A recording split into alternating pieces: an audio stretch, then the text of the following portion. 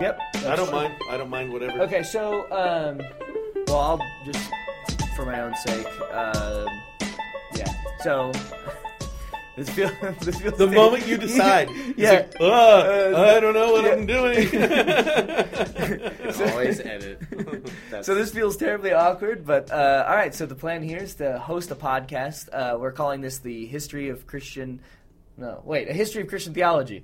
And I tried to come up with more clever titles, but supposedly this is the best way to get people to actually click on it. So we'll see.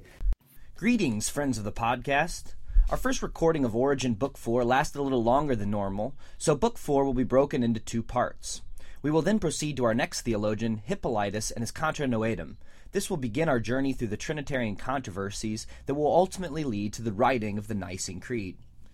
Before we launch into the episode, last week we received several comments about our discussion of Origen's Book 3 that focused heavily on his view of free will.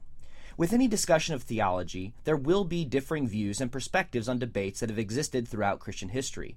One of them will be the relationship between divine freedom and human will. Origen follows closely the Platonists and Aristotelians, who had a decidedly open view of human freedom. That is not to say God is not involved in human affairs, though, from a Christian Platonist perspective, like Origen's. Nevertheless, the theologians we have studied to this point all very adamantly defend the necessity of the freedom of the will for moral responsibility. It will not be until we reach Augustine that we begin to see a stronger view of the subjection of the will to the powers of original sin. Yet, even for Augustine, his views change over the course of his life, and interpretations of his work vary from interpreter to interpreter. We will look at Aquinas, who views Augustine very differently from John Calvin. In the last episode, we digressed into a conversation about John Calvin's theology because Origen addressed scriptural passages that are foundational for a reformed view of the relationship between God and man as it relates to the human will in the process of salvation. Even within Reformed theology, there are various perspectives on the extent to which God foreordains human events and controls the human will, as in the case of Pharaoh.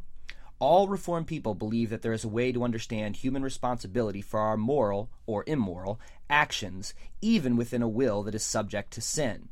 That being said, thinkers like Origen would reject that if a will is enslaved to a sin nature, how is it that we should still consider them morally responsible if they could not act otherwise? I have read Calvin's Institutes, and I know that he believes in different orders of causation with regards to human actions.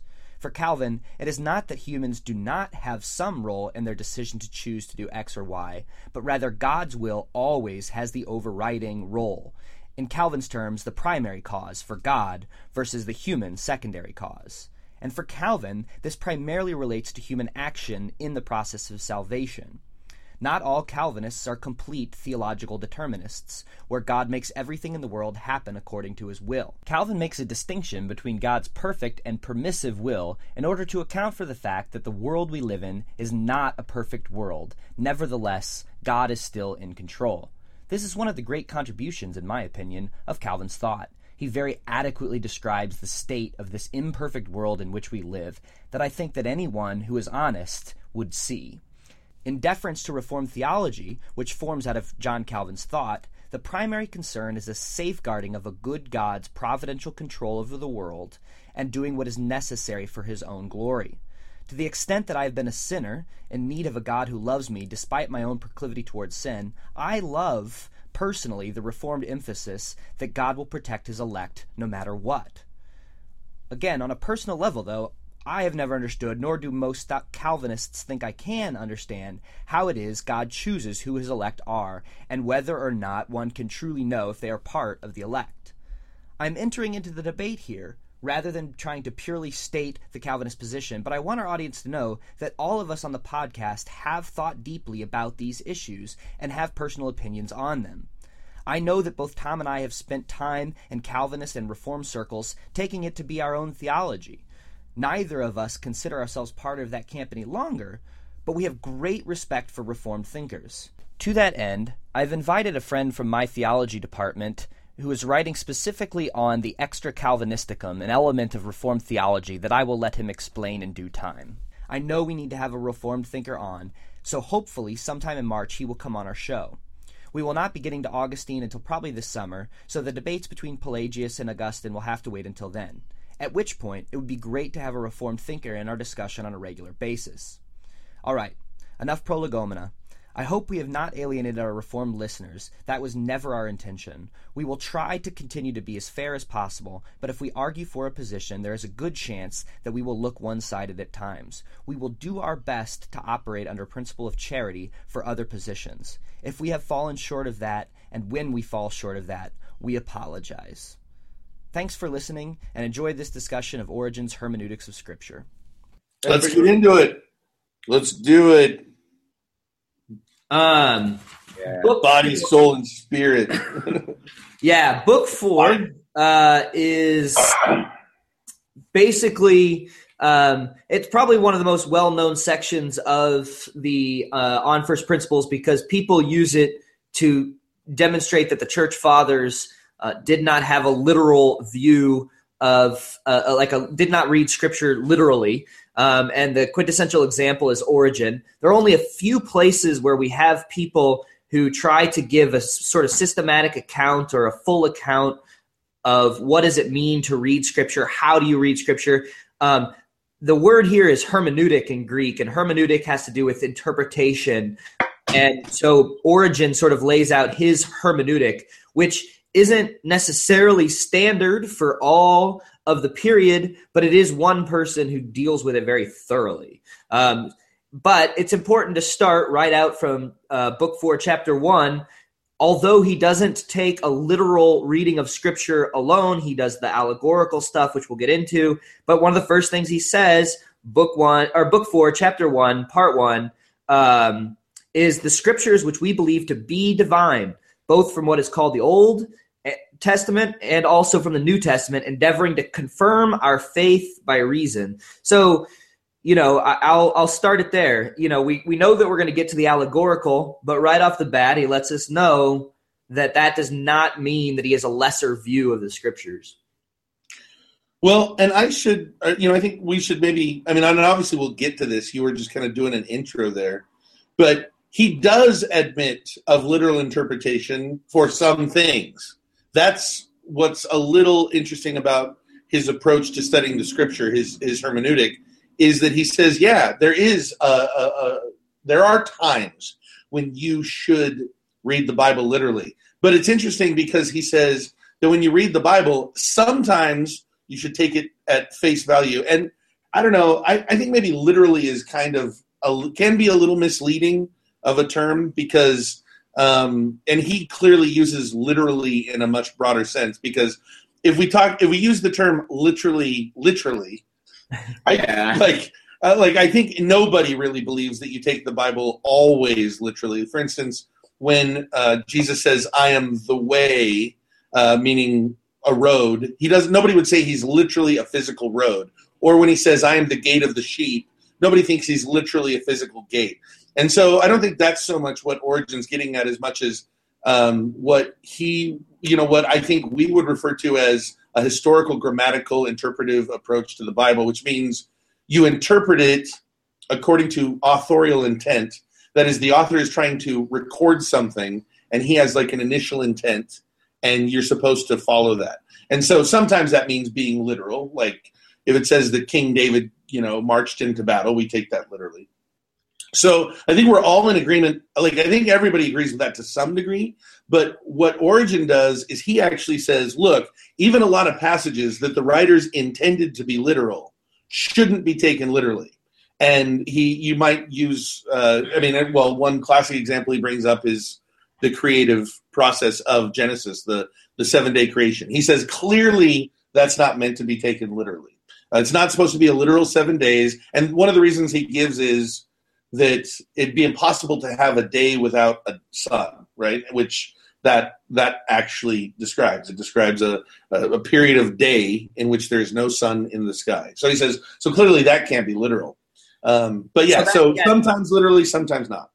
Just for reference, so that's chapter 3, paragraph 1, where he talks about the first and the second day. And that's where he would argue that no doubt that these are figurative expressions which indicate certain mysteries through a semblance of history, so it seems like history, but not actual events. And so a problem that we've discussed frequently on here that I've mentioned is what we call anachronism, which is where we sort of take how we view the world and assume that someone else thinks like we do. And so, Tom was introducing these words: grammatical, historical, authorial intent.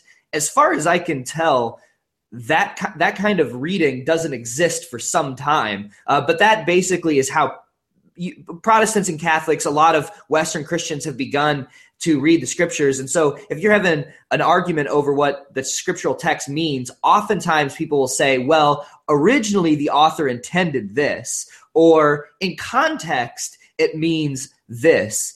And the ancients would not have thought that way. Authorial intent doesn't seem really to matter almost at all in terms of the human author. I don't know if I accept that. I mean, I think I disagree. It's true that, of course, if we talk about the phrase historical grammatical approach or the phrase authorial intent, those are terms from today.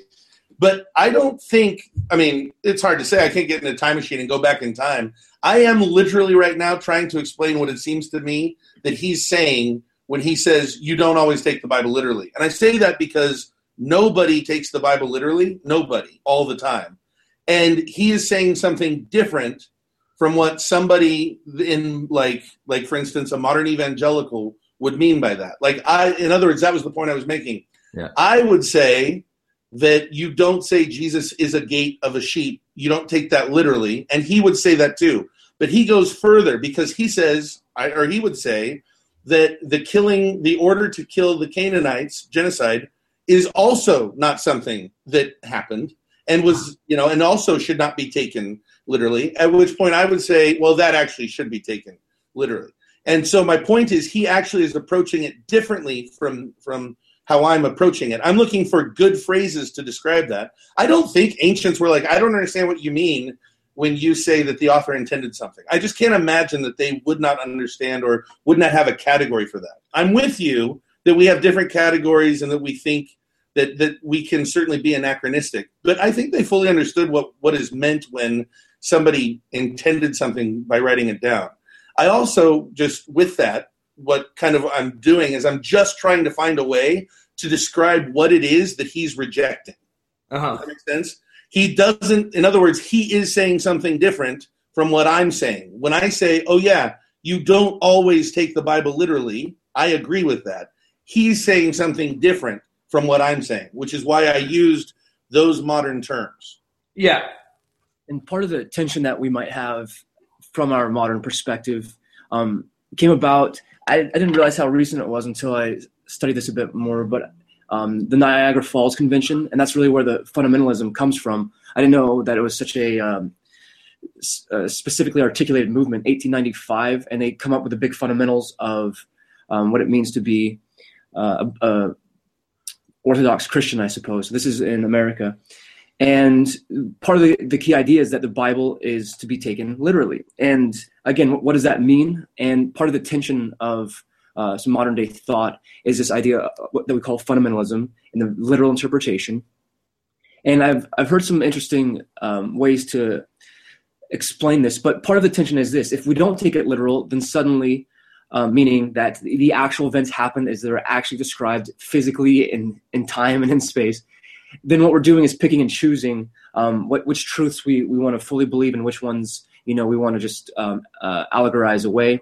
I don't think that that's Origen's intent, that he's uncomfortable with some of the truths there per se, but I think his focus is, as I've heard someone describe once, a difference between the scripture being they put in the term instead of in when it's without error.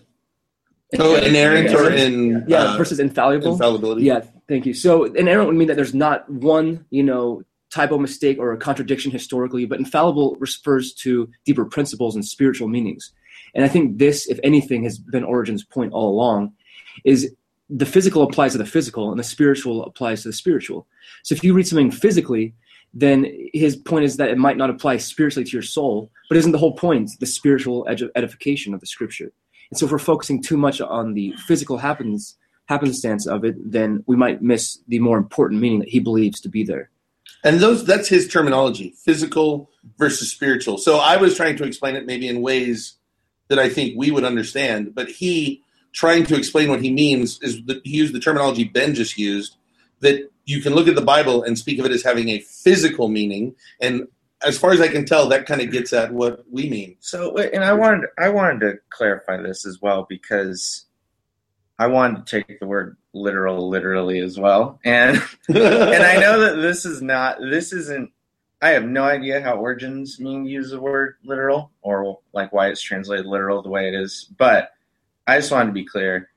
There is a difference between taking something literally and just saying the referent of your word is concrete rather than some abstract. Because I take Genesis literally in the sense that I think it is a metaphor, and I take that metaphor literally.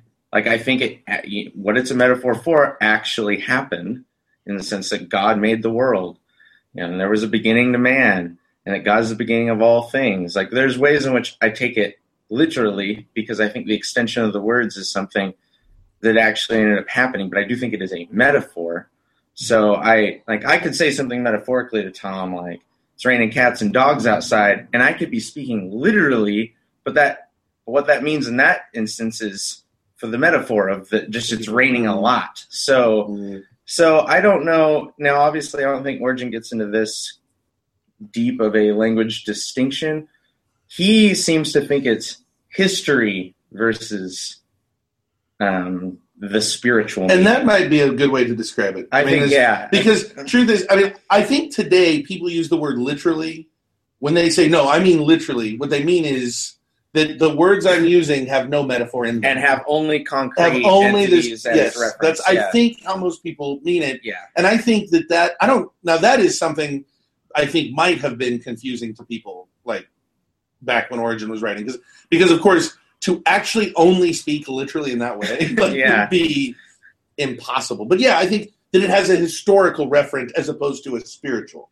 Yes. I think if I could just add this, Erasmus of Rotterdam, the famous Renaissance writer, he speaks to this and shows that there's this is a common tendency, this struggle.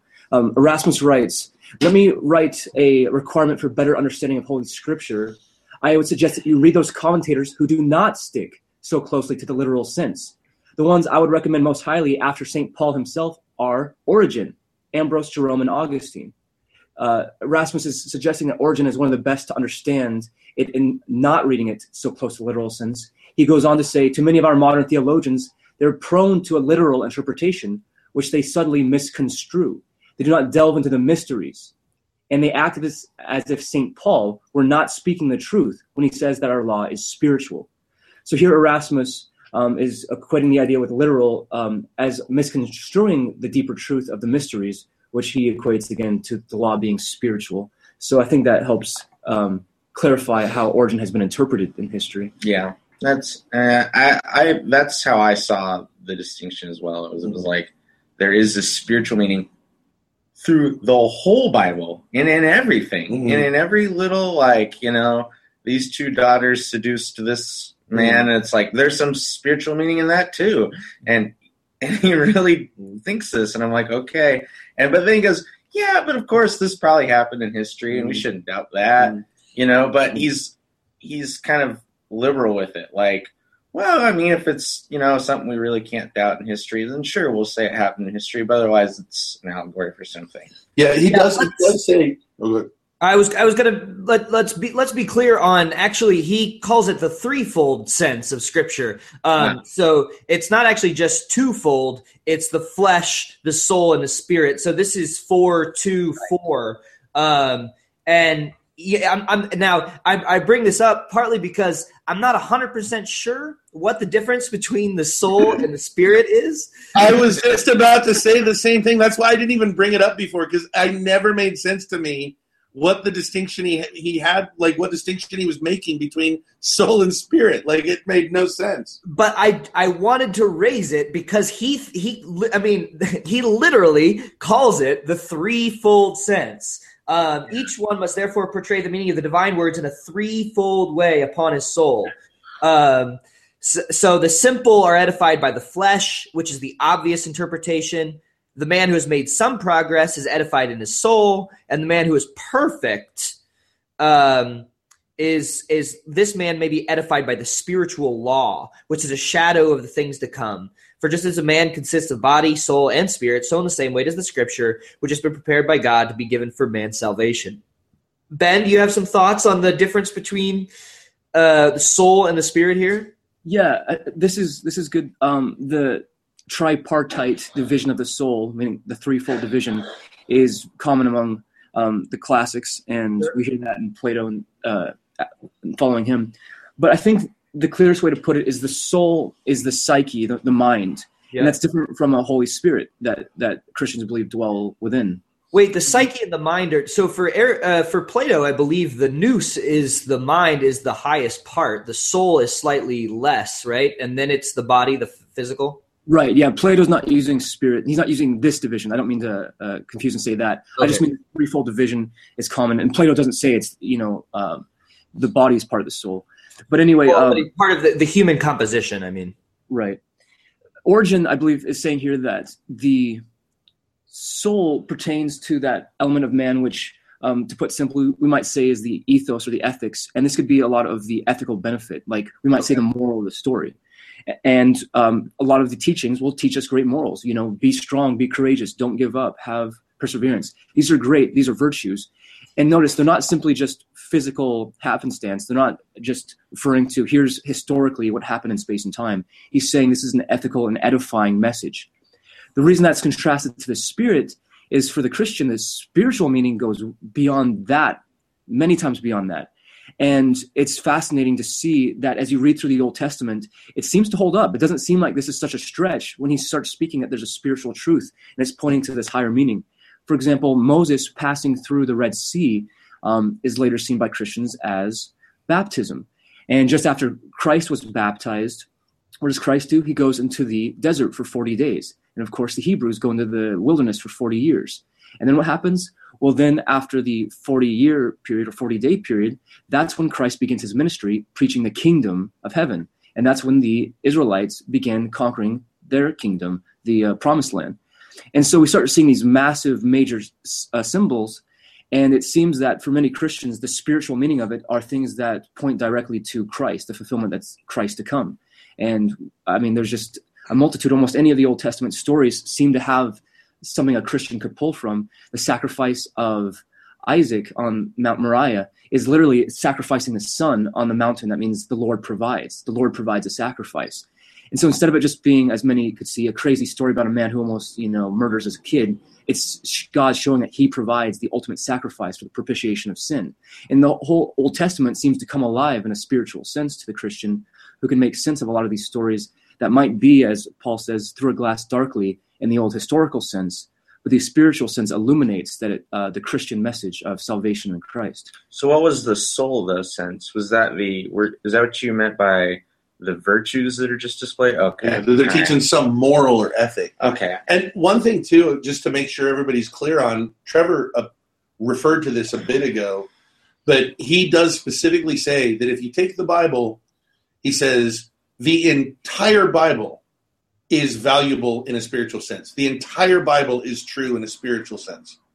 And then he says some of it is true in a physical sense. Maybe a lot of it, but it's not all. Yeah. So if you were to ask Origen, did Jesus really resurrect from the dead? I assume he would say yes. Absolutely. It's in the Contra Celsum, that's one of the things that he goes through. And he says, and he actually goes through physical bodily resurrection. Yeah. And so he would take that physical reading and say, that is correct. By the way, I think he would say there's a spiritual reading to it as well. That is that when we die to self maybe or something, or maybe this is the soulish interpretation.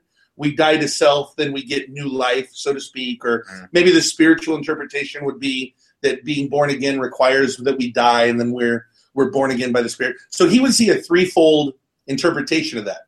But I think, and he doesn't explicitly refer to this, well, maybe he does. I can't remember. Because I read that part over a week ago, but I don't think that he thinks that the Israelites really committed the genocide in Canaan. Is that? Right. Yeah, I'm pretty sure he believes that didn't happen, and that it would be repugnant, horrible to say that God commanded that. So he would then give a spiritual, he would say that has, physically that is not correct, didn't happen, but it has a spiritual sense in which it's true. Maybe something like God commands us to eliminate all idols in our lives or something along those lines. So that's kind of his approach. Yeah. So just to one of the big things for Origen. So now we're in chapter 2, part 9. Consequently, the Word of God has arranged for certain stumbling blocks, as it were hindrances and impossibilities, inserted in the midst of the law and the history. And basically, so these stumbling blocks show us that we should be looking for a deeper truth. So it's kind of interesting. So when you come across some really hard reading where it makes it look like God's a genocidal maniac, and you go, well, wait a minute, that doesn't seem like the character of God I know. You could go to something less intense and just say, well, wait, there's 2 orders of creation in Genesis 1 and Genesis 2. And, how can there be a day without the sun? And, why does this, there are these like problems in the text, as it were. And Origen would say those are stumbling blocks that ask us to seek a deeper meaning and a deeper interpretation. And just to not to put too fine a point on it, but he continues on a little later, Scripture wove into the story something which did not happen, occasionally something which could not happen, and occasionally something which might not have happened but did not. Sometimes a few words are inserted which in the bodily sense are not true. And basically they are not true. They didn't physically happen, but they're stumbling blocks so that they could lead us to these deeper realities. That's how he views the Scripture. And then he says, I like this, he goes, the chief object of the Holy Spirit is to preserve the coherence of the spiritual meaning. So it is not, it's like he's saying, look, this is divinely inspired, and the chief object of God is not to make sure that you have this perfect historical narrative, essentially, but it's to preserve the spiritual meaning. And that seems to make some sense when, not denying that the Canaanite conquest happened, but for someone to read that and to try to pull away, and if we just focused on the historical, for example, we're like, okay, let's just do the physical, and literally would be like in a state where we want to commit genocide against non-believers. And then when Christ comes and we're seen to love thine enemy, then suddenly this creates a tension that the Gnostics bring up, and that Origen actually was trying to overcome as well, that the God of the Old Testament was the bad God and the God of the New Testament is the good God, and that creates this duality. And that makes sense. I mean, that it could be confusing. And hence this notion of the spiritual meaning says, wait, as Christians, one who reads about the genocide, what are we to do with that? And yes, we could take an ethical meaning that, they trusted in God and they had faith, and like Joshua, be strong and courageous. But that's still not quite, really, is that the big teaching? And I think Tom just said it really well. Like maybe this refers to taking the idols out of life. Like it's a spiritual war within us that instead of physically slaying people, we want to spiritually slay. We want to put off the old self, die to self. That's where the war is taking place. And so I think Origen's really encouraging the Christians to say, be mature in your faith. Do not commit a real genocide, but use this text to edify yourself ultimately in a spiritual sense. Yeah.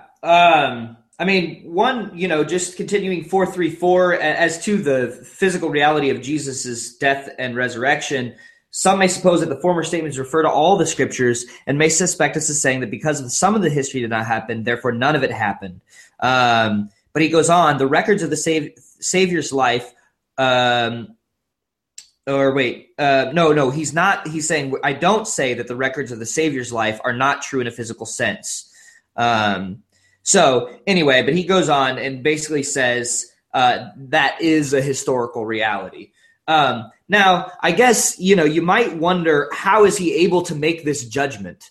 So if he's going to deny the conquest of Canaan and he's going to allow the physical resurrection of Jesus, let's put the fundamentalist question to him. How does he make this distinction? Is it fair for him to say, I can read Joshua and I can read Matthew, and I'll tell you Matthew happened, Joshua didn't? Do we find that contradictory?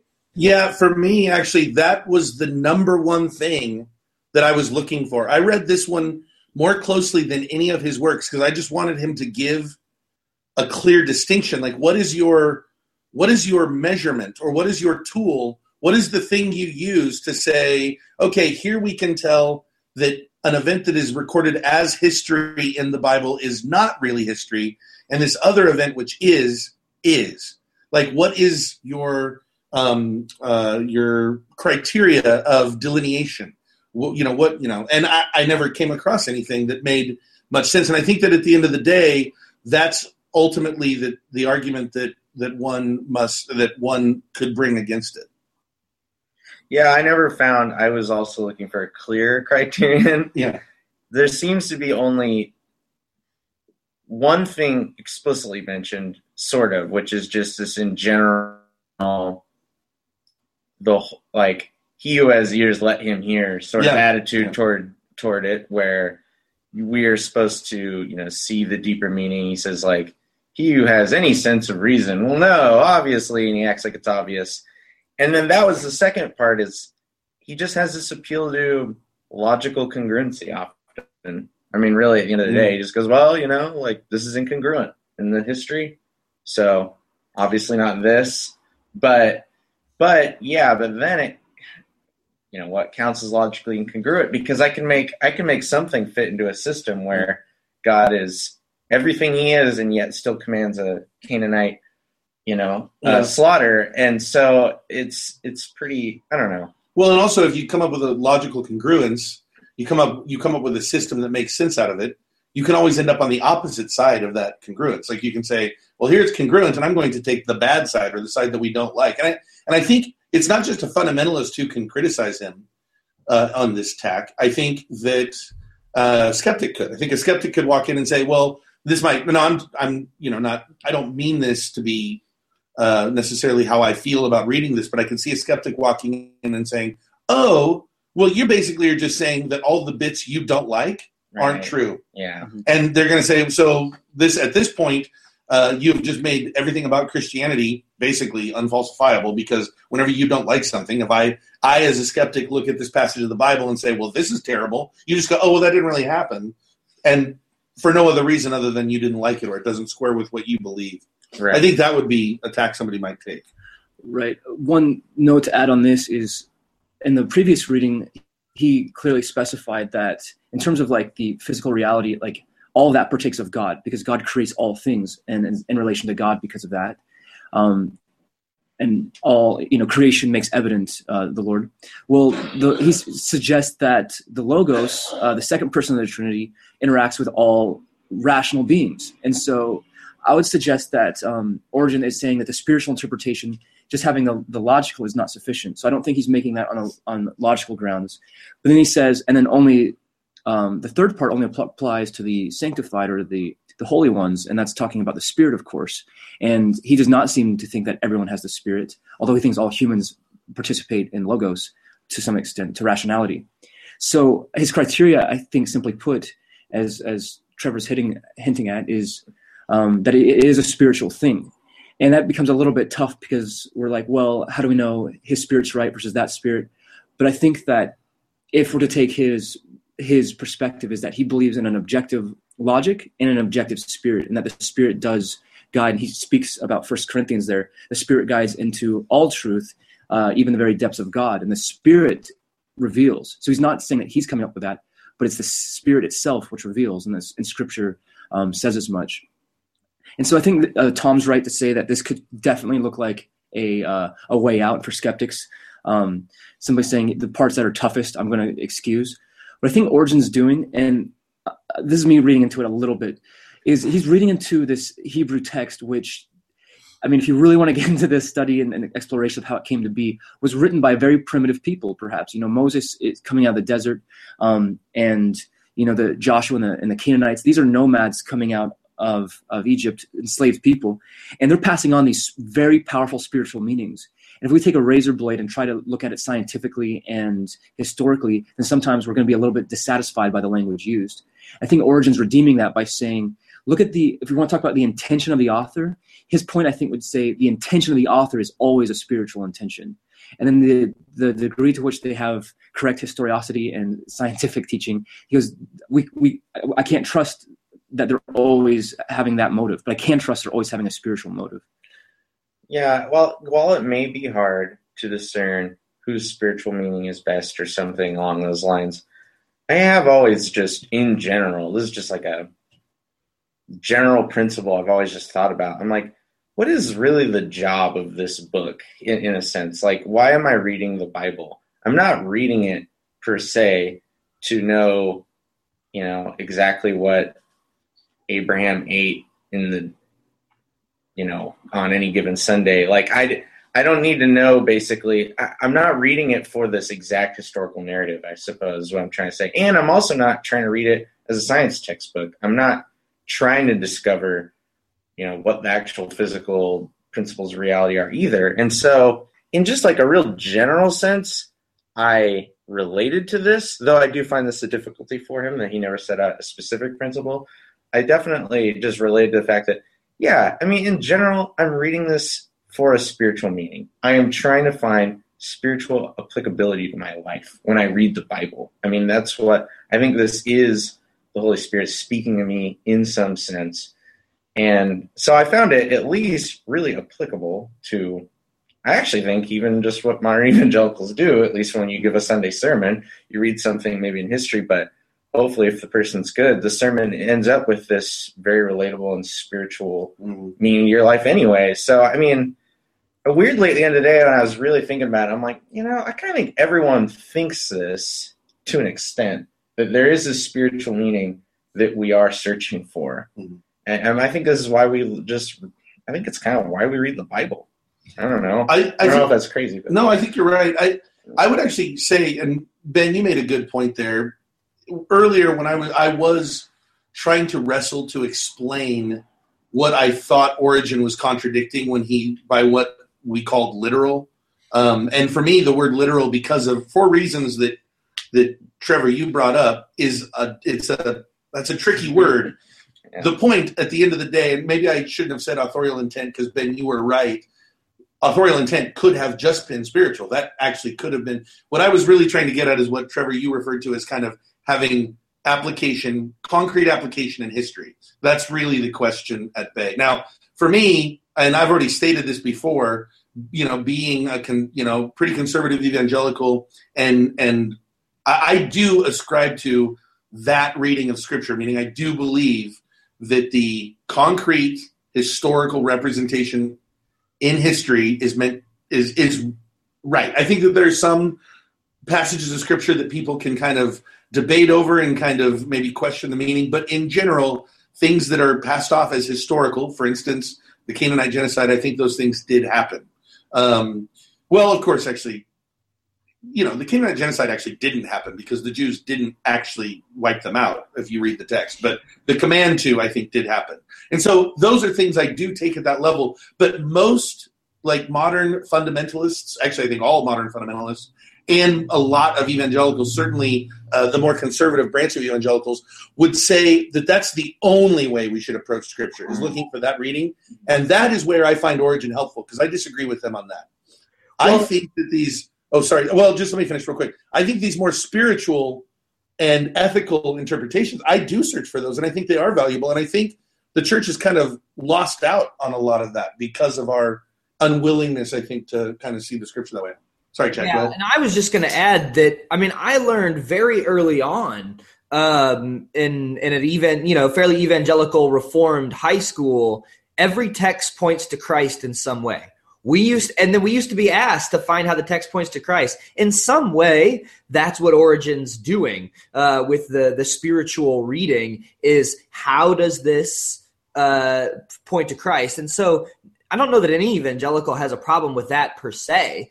Now they don't want to give up the literal at the expense of the spiritual. And it seems that what Origen's up to is a little bit, that's how you know that there's a spiritual sense, is because there are sort of potential problems. So, again, he calls them stumbling blocks that make you say, okay, the rest of this looks divine. There's so much about this that has meaning. What do I do with these parts that are intellectually difficult for me? I mean, I think the reason I like reading Origen is because, other points that I've brought up, like, I don't know what to do when it says that God commanded genocide. And it doesn't seem like the character of God to be a genocidal maniac without reason. And so I need to look for other ways of reading this difficult passage from Canaan to find, why this exists, why the church has read this in her life for thousands of years, that it has some deeper meaning. And that's kind of what Origen, I think, is getting at. You might quibble with how he gets there, but he's a man who knew Hebrew, who knew Greek, who loved the scriptures, who contended with anybody against them. The problem in the modern debates about people who read this is they pretend like someone who goes through these kind of things who finds problems with the Genesis account, who's not a literal reading of Genesis, is as if they don't love Jesus or love the Bible or and clearly he does all those things. Please check out our Facebook page at facebook.com/ahistoryofchristiantheology. I will be updating a piece that will have my intro and apology there, and you can check it out and read it if it will help you to make more sense out of it. Thanks for listening. See you next week.